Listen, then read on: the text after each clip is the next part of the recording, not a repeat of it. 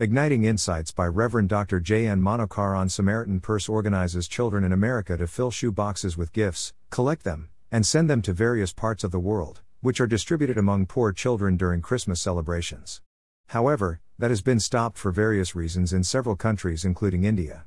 In a good initiative in the south of India, one organization mobilized churches to motivate families to fill a shoe box with gifts for children. The boxes would be according to age groups and for girls and boys.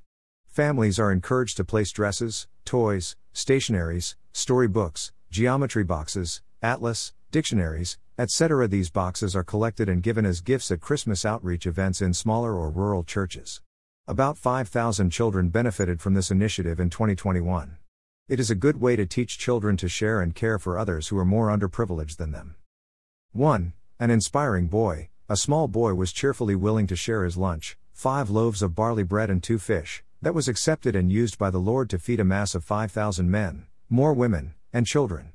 Matthew 14:13-21. All our children should grow to be like this, sharing and caring for others in the community. This initiative of filling boxes with gifts is training children to share with strangers.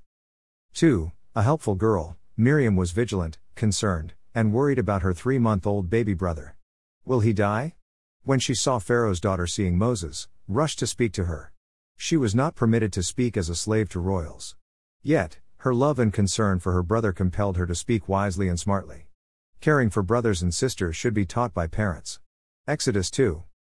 3. A wise slave girl. A slave girl became a missionary in Naaman's house and shared about her faith, living God, and how he could be healed.